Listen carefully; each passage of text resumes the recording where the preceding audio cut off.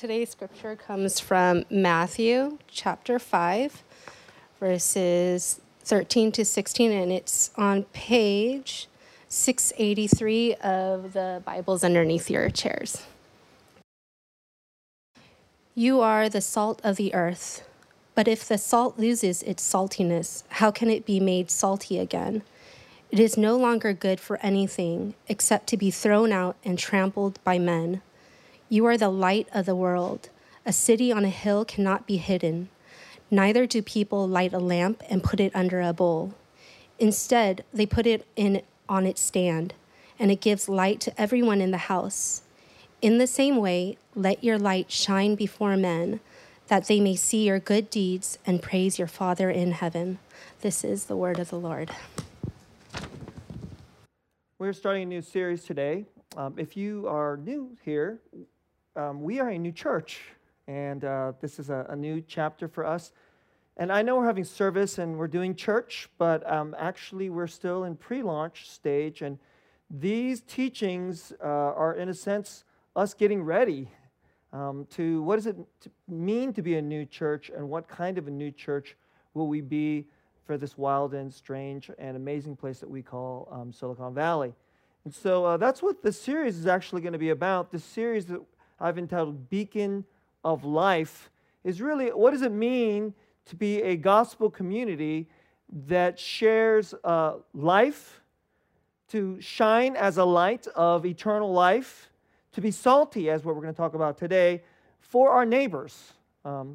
Because maybe there's a question mark that some people have in mind. Why does a community need another church? Why does some people go, why do people even need a church at all? That's not an uncommon thought maybe in our city. And even if you consider yourself a believer in Jesus Christ, you might think, well, I see that there's a number of churches in this area. Why do we need yet another one? And that's what we'd like to talk about throughout the course of this series. And if you are, you consider yourself a member of Revive, you believe in what we are doing here. You believe that in this mission, in this vision to proclaim new life in Christ to what we call the nations of Silicon Valley, if you believe in that, we're doing something new. And this is a new chapter of your life, of my life, of our doing life in Christ together. And it has huge and large ramifications, not just for the people in this room that gather together to say we're members of this church family called Revive, but it has ramifications and power for the people around us. Because that's actually what church does not just gather simply for the sake of those people who are in the room. There's a pastor, he's actually a missionary to England, and it's strange because he went all the way to England to serve South Asians. So he's a missionary to Indians in London, okay? And he once said he's not famous, and I can't remember his last name, so it seems lame to quote him, but it is a sentence that's really stuck with me and so relevant to this particular series, which is, the church is the only organization that is built for its non-members. You ever think about that? The only organization that's established for its non-members. And it flows right out of what Jesus taught here in this particular passage. And so let's get into it today. I'm a three-point preacher, so if you're a regular, you know that I do this. So it's part one, darkness. What's darkness? I know we live in an attractive city. It's a beautiful place with darn near the weather isn't so perfect today, which is why I'm dressed for winter. All right, but mostly we get perfect weather out here, and it doesn't look like it, but there's a lot of darkness. All right, so that's part one. But darkness.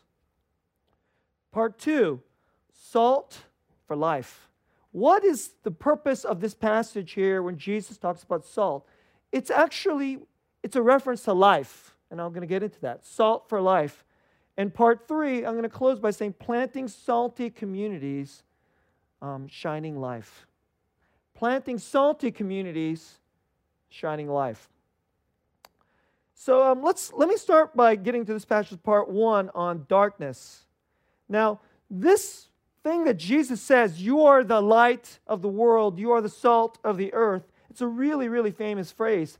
But it follows right after an almost equally famous portion called the Beatitudes. And I'm not going to go over the whole one, but he goes over a blessed are you if you're this way. Blessed are you. And it's strange because the pattern is something like this. Blessed are you. And then he kind of lists something that generally in our world we do not consider attractive. So the first one is blessed are you. Blessed are the poor in spirit. That doesn't sound like something anyone wants to be. So, or some people say, happy are you. Happy are you, the poor in spirit. And we're like, what? That makes no sense. It's like saying, happy are you if you are feeling low inside. That's kind of like what he's saying. And he goes through a series of these things. And really what he's saying is he's addressing the people who belong to his kingdom, to the kingdom of God. And then after this is over, then he says this thing. Then he says, you are the salt of the earth. You are the light of the world. So then go and shine out into the world so people can see your good works and then give glory to God. Now, I want to start with this. The Bible is a kind of book that says things that the normal ways that we perceive life, it completely flips you upside down. Now, I said this a few weeks ago, and I want to say this in a little bit different way, but it's a similar point. If you're the kind of person that immediately trusts your own perception, your own feelings, and you think the way you feel and perceive the world is certainly right, let me tell you, you're wrong. The way what you consider normal and how you perceive the world could be completely upside down and backwards, and it's partially seen in the way Jesus used these words here. So he says, you are the light of the world. You know what he's saying? The world is dark. That's what he's saying. That there are people who belong to God, who are a part of his kingdom, and they're light in a really, really dark place. That's what they're saying. So what is the normal perception of life and of the world and of all our values, what we consider good? Well, Jesus says, that's dark. That's not good. So at the beginning of this portion in the Beatitudes, so here we go, it says verse 3, blessed are the poor in spirit, for theirs is the kingdom of heaven. It's completely strange. So blessed are you if you feel depressed and really low. There's a poverty in your inner spirit. That's good. That's what he says. That's good. You, and then what do those people get? You get the kingdom of God. You get the kingdom of God. Now, why am I starting there?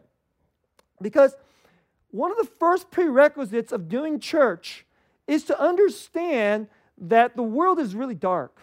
And actually, there's a lot of darkness inside, and it stems from the way we feel and perceive and everything about the way we think life ought to be.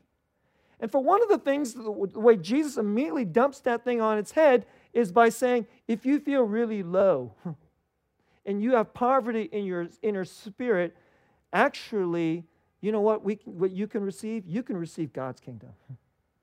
You're actually blessed. That makes no sense. It's completely crazy. It makes no sense if you only think according to the dark visions and of the normal values of the world. So, I don't know if there's any place, we should say there's probably multiple places, but maybe this is one of the really good places to point this out. This is, I've said this in numerous ways before. This place, Silicon Valley, if you have a lot of money and you're good looking and you have a really good degree and you're really smart and you have a $5 million house or a $3 million house and you're comfortable out here, you pretty much hit the lottery ticket of history. This is one of the most comfortable, beautiful cities in the whole world. It is one of the richest, most coolest places in the whole world. Even the rest of the world thinks this is one of the coolest places in the world. Some of the smartest, most ambitious and talented people, they all flock here. And then when you meet and when you're going to hang out with people you're going to bump into, you don't even know this, but the guy who it doesn't look like he's dressed like much, he could be a billionaire standing there next to you at the supermarket. Really. That is not a weird thing here. All that is potentially very real, right? But is all that is what makes life good? Is all that what makes life good? Because all these external things, great weather, lots of money, having a lot of comfort, and just chopping it up, doing really, really well in your career, these are all, they're not like, of course, these are not bad things.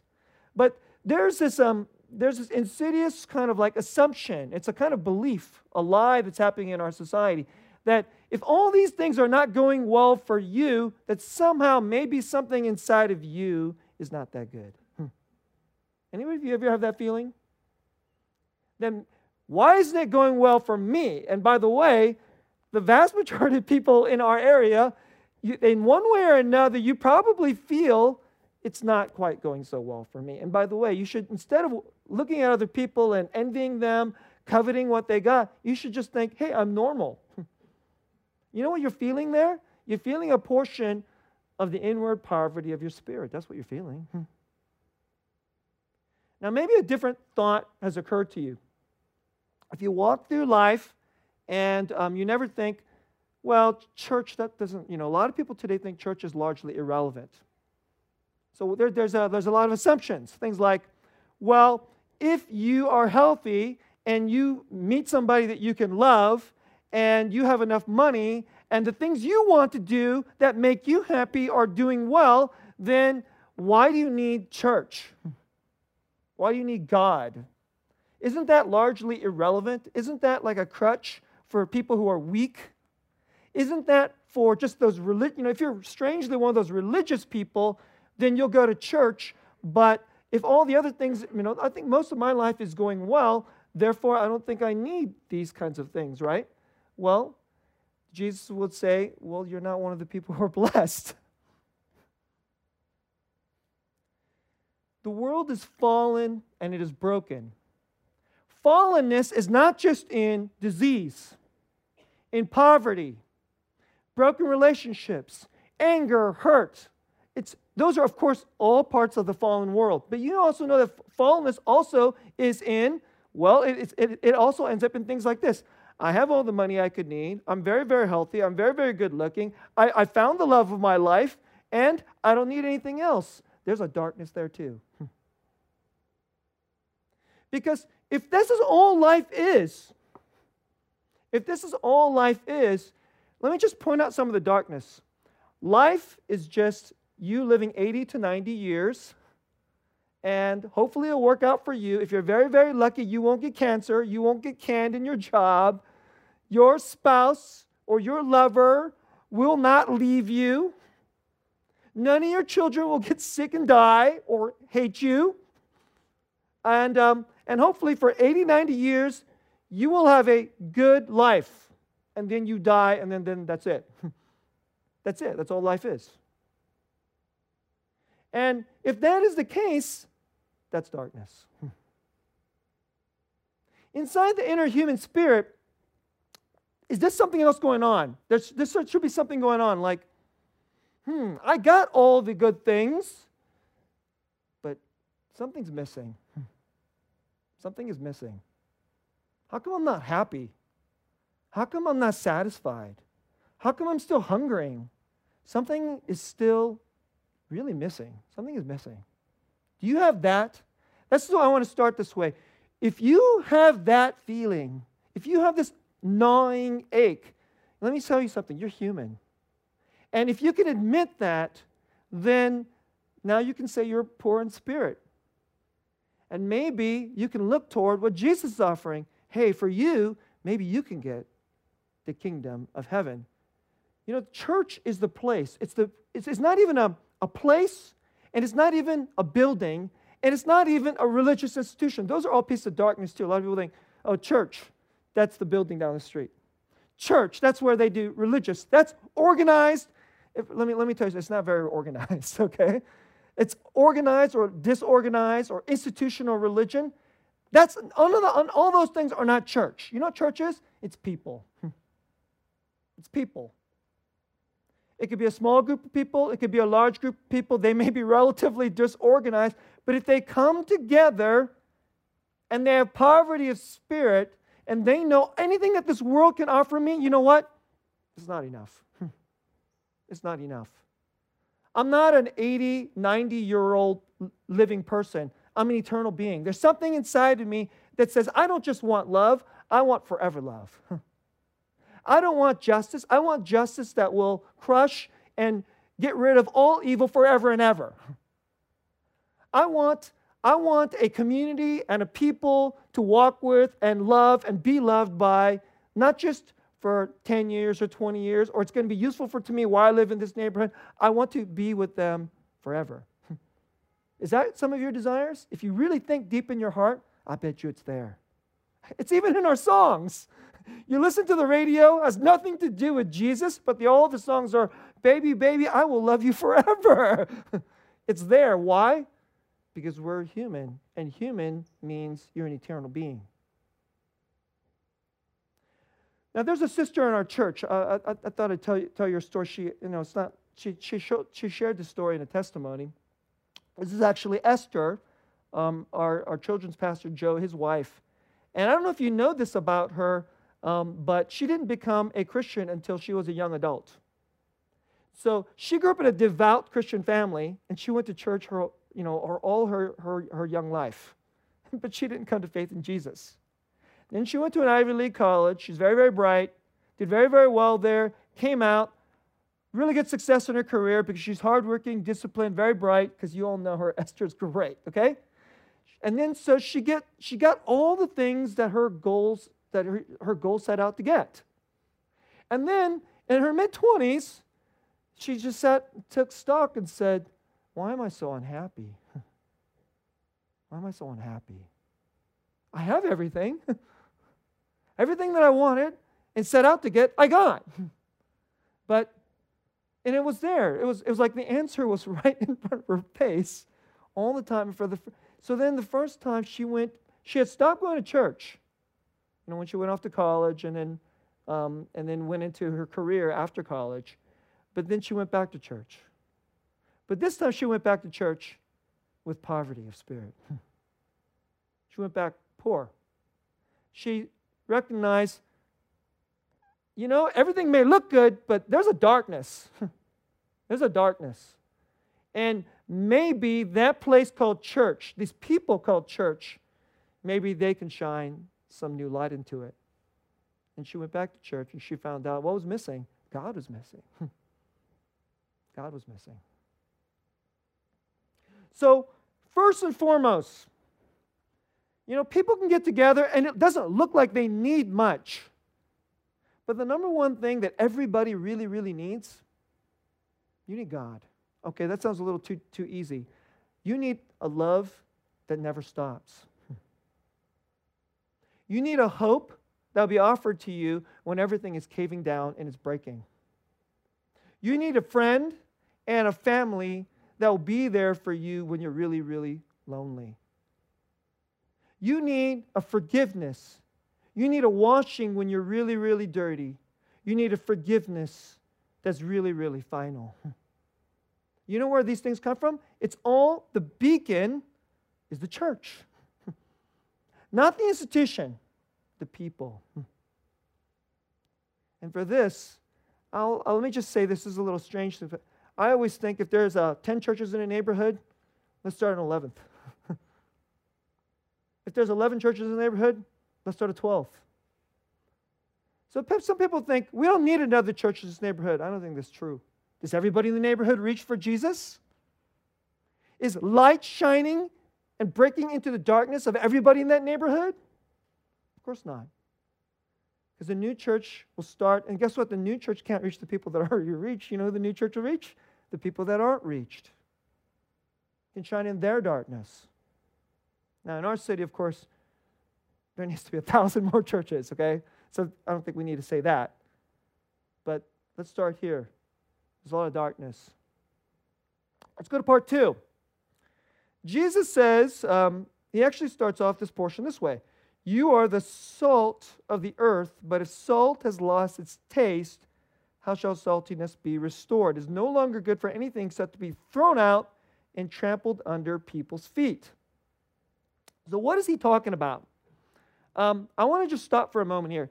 We don't understand quite what he's saying because none of us uses salt the way they did back then. Now, of course, they use salt for flavoring like we do. We're modern day American. Salt is literally in everything. We have more than one name for salt. MSG is salt. Okay, and so we have all kinds of different kinds of salt. Some of you, you choose not to put salt. You like what I like. I go, who needs salt? We have soy sauce, which is salt, right? And so we put that stuff into our food, and it makes it taste wonderful. They use it for that too, but that's not what he's talking about here. This is the ancient world. The number one need for salt was? It's as a preservative. There is no refrigerator. There is no freezer. So you catch a fish and you want to eat it. If you want to eat it 2 days from now, you better have salt. If you want to eat it 5 days from now, you better have salt. If you want to pack meat away in the winter, you got to have salt. You know what that means? Without salt, you are the salt of the earth. If salt has lost its saltiness, you know what he's saying? Then people die. That's what he's saying. Things rot. People die. Do you ever think that? That people in our neighborhood, if there isn't this body of people called the church in this neighborhood, people around here will literally rot and die. You ever think that? That's what Jesus is saying. There will be death in this neighborhood. There will be starvation in this neighborhood. It isn't obviously a starvation of food. It's a starvation of hope. It is a starvation of justice. It is a starvation of loneliness. Those are the kinds of starvation that will happen in this neighborhood. And so, if you are the people of God and gather together, if you won't be a people that offers hope, love, forgiveness, mercy, gladness, purpose, joy, if you won't offer these things, people die. That's what he's saying. You will die. And then he presses the point even stronger. What happens when there's salt and it's not that salty? Well, we don't do what we do is we just throw it away and then we walk on it. It's really pretty kind of. I think what he's talking about is I know what he's talking about. In the East Coast, if you're a West Coaster, you won't understand what he's saying here. If you live on the East Coast, there's another usage for salt, which is in the winter you throw it out and then it helps the snow melt, and you know what? Then people can walk on the ground. That's what he's saying. So apparently this is all there is. It's like saying if you lose your saltiness, then this is a pretty tough thing. I mean, everybody thinks that Jesus is really loving and kind, but he's saying if you are supposed to be my people, but you're not very salty, then you might as well just get walked on by others. That's about what you're worth. That's a tough thing to say. That's what he's saying. Now let's wrestle with this a bit. What does it mean to be salty? Does it just mean being good people? Churches can be filled with Christians. They can even have good doctrine, by the way. And where the guy out front comes from a good seminary and he teaches good, sound doctrine, but the people stop being salty. And I think these are some of the things that I think about all the different ways you can have church, but they're not shining very well. They're not very, very salty. And I would like to make this critique of American church. Here, I very much agree with secular unbelievers. If you're one of the people who has this complaint about the church, the pastor agrees with you. One of the reasons why so many people think that God doesn't matter and God is irrelevant is because salvation comes by faith. Salvation comes, it's not something you can see, but faith comes first by people checking out what they can see. You know what they check out? They check out Christians. That's what they check out. Because if the people say that they believe in this God named Jesus, and Jesus impacts their life, and then they said, so that's what it looks like to get saved, huh? Well, you're kind of just an obnoxious jerk. You're not very kind and merciful. I don't see much joy in your life. You just seem to just chase after money the way I chase after money. You don't have much power in your marriage, and I don't see much reconciliation in your life of all the broken relationships you have So I don't see why Jesus is relevant. That's one way. That's one way that people have said church isn't very, very salty. People aren't salty. But let me press it a little bit differently. I actually teach this. Just taught this recently. We teach this in our membership class, right? And I'm just going to list some lines straight out of our membership class, right? Here are some of the things that I said. Some people attend church to learn morality, to grow in values, practice religion, and be a good person. Is that what church is for? Is that what church is for? If that's what church is for, you could go be a Mormon. You could go be a Jewish. You can go to the Hindu temple. You could watch Dr. Phil, right? Dr. Phil will tell you how to be a good person. He gives you good tips on how to be a good person. So I don't even think Dr. Phil is bad. You can watch Oprah. Well, Oprah's not on anymore. Sorry, it's outdated. Is Dr. Phil on? Does anybody know? Okay, sorry. If you have no idea who I'm talking about because they're not on TV, sorry, I'm using dated references. But you can watch just whoever. You can pick up any of the latest people who'll teach you how to be a better person. And if this is all church is for, that's a way it's losing its saltiness. How about a second one? Some people come to church to be consumers of religious goods. So here are some of the religious goods. Make and enjoy friends. Seek a spouse. Some people look for a spouse. Do people still do that in our city? You should. It's actually not a bad idea. Look for a spouse at church, okay? That's how I found mine, all right? I wasn't going to church for that, but that's how I found my spouse, okay?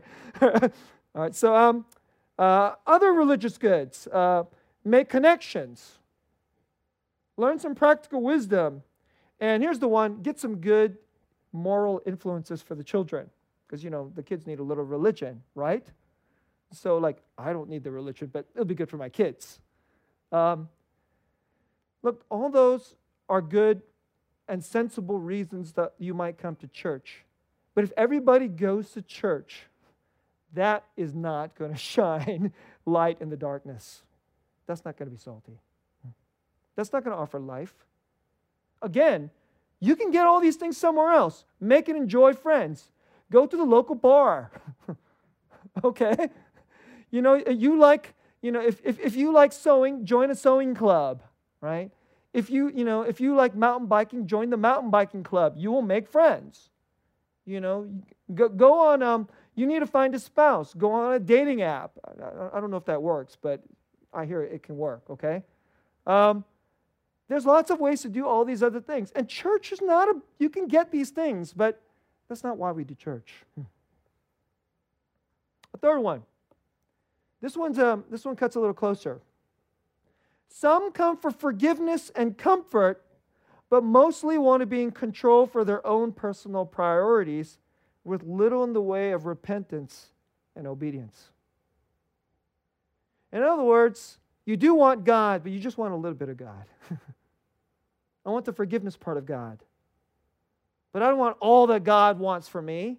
And I don't want all that stuff because some of that stuff is hard. I would actually have to repent of some of my sin. I'd actually have to obey. I'd actually have to sacrifice some things in my life. I'm not sure I want that. And so some people come to dabble in God. Well, if we just dabble in God, and then when we leave on Sunday, how will you be very salty? Let me offer you what saltiness can look like. You come and you're a human being. Some things are good about you, some things are not good about you. Guess what? That's everybody. Some things that are not good about you. The things that's not good about you, it's really, really not good about you. The poverty in your spirit, it's real. You come here and you say, Lord, will you have something that can fill that poverty that I can't, because I can't fill it? Will you have something that can heal that hurt, that failing, that darkness? And you know what we call that? We call it the gospel. We call it the gospel. It's a good news. It's very, very good. And at church, we come together and we often think that the people out there won't be interested in any of the stuff that we got on here. Now, that's kind of true, okay? Because people, they are naturally geared toward the darkness.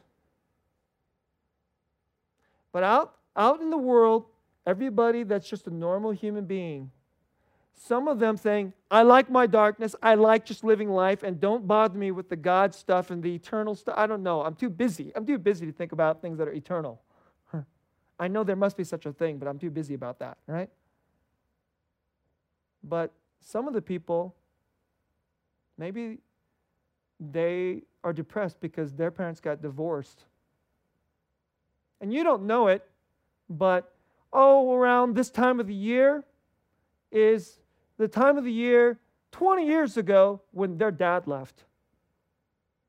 Because the divorce happened in May, after Mother's Day, and before Father's Day. So between Mother's Day and Father's Day, there's Mother's Day, biggest wound of their heart. End of May, they're really, really sad and miserable. And then Father's Day, the day when they only have anger. You ever think there's somebody, you think, am I making that up? Your coworker, your friend, who seemingly has no interest in God, Jesus, Bible, church. Well, between Mother's Day and Father's Day is a profound wound. And as we talked about in a previous series, some of you have some knowledge of a wound like that. Some of you know what it's like to hate your dad, or to hate your mom, or to remember that day when your dad told you he's not going to be living with you anymore. You can remember that day. And it was right around this time of the year, every year. And then you could say, I know what that's like. I know that darkness. But there is a salt that heals that wound. And there is a light that could shine into that darkness, that could heal that balm and help you forgive. And you be forgiven. That's salty. That's salty. That's what church is for. We live in a, I'm writing material up to share about our church. You know, this county, Silicon Valley is Santa Clara County, okay? It's about 2 million people. It's one of the most unchurched places in all of America. And there are people, many people here, hundreds of thousands of people who live here who've literally never stepped foot inside of a church. Like literally never stepped foot inside of a building, and they don't know anything about Jesus because they grew up in India and they were Hindu, or at least culturally they were Hindu. Or, you know, they grew up in Hong Kong and they thought they were Buddhist, but they're not sure if they're that anymore either. They literally know nothing about these things. And of course, there's people who moved here from, you know, maybe the Midwest, and soon as mom and dad said, you don't have to go anymore, at the age of about 15 or so, they left church, and that's it. That's it. But they could use somebody who says, we have hope that won't die when bad things hit your life. I know something of what it's like to hate your dad and to be really, really miserable at certain times of the year. I know what that's like. And I'm not going to give you any cheap answers like, boom, just like that. But I met God. I know it sounds crazy, but I met God. And it's a church. Our church is a place where you can be like that. And nobody will look down on you. And instead, we will, maybe the thing you don't even want to hear, but there is a forgiveness. There's a healing. And that's what Jesus is about. That's what the cross is about. That's what the gospel is. That's salty. Why do we need a new church in our city? Because we need a lot more salt. A lot more salt. We need some very, very salty people. And salty people is not being goody two-shoes. It's not being religious. It's this. It's walking in the poverty of spirit. but in receiving the riches of His grace. Because He has died the death we deserve to die, and He's giving us a new life we could never earn. And that new life isn't just tomorrow, it starts now, and we begin to walk in together. Church is people walking in that new life, letting His riches fill up our poverty so we can live in that now. That's a light that will shine to the darkness. That's a salt that our neighbors need. And it's not a theory. It's not a theory. If we will be this salty community, people will say, hey, you have this ministry that somehow talks about this. You have a word that talks about forgiveness and reconciliation inside your family, and literally there's less suicides in this neighborhood. Literally, some people are now actually going to therapy, and now then they are actually having new renewal. Because of Jesus? Yes, because of Jesus. Because of Jesus. Right? So, brothers and sisters, we need some salty communities. And let our people, let our neighbors, it isn't that we have to convince them or push them or prod them or wag our fingers at them or judge them into believing in Jesus. That's never going to work. Of course that's not going to work. Right? That's not going to work. But you know what will work? If we'll have honest brokenness in our poverty, but we'll have joy and hope in Christ. And we'll offer that. And then we'll serve our neighbors. And then they will say this thing that Jesus says, you guys actually do have some strange good deeds. And is it maybe because of your God? That's salty. Let's pray.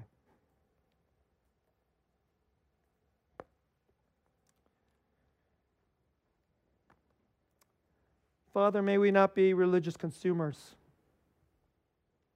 May we not come here to be better moralists and legalists. May we not have shame and pride, both shame and pride, which covers up that inside there is a poverty, and we don't want to admit it. There's a weakness and there's a hurt, and we don't want to admit it.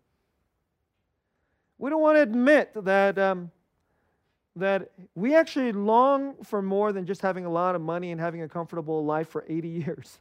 We want an incredible, glory-filled life forever. That's what we want. And what's absolutely incredible is you offer it. We could never earn it. We could never deserve it. But through the gift, the sacrifice, the redemptive accomplishment of your Son, Jesus, you give it to us. May we receive it. May we live in it.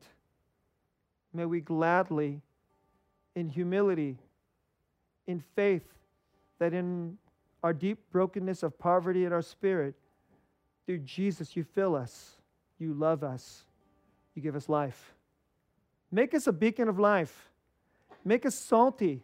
Help us see our neighbors, and may we push back death and rotting and depression and addiction and anger and sadness and loneliness and pride and darkness through Jesus. We love you. We honor you. Receive the praise. Be magnified. Be glorified. In Jesus' name. Amen.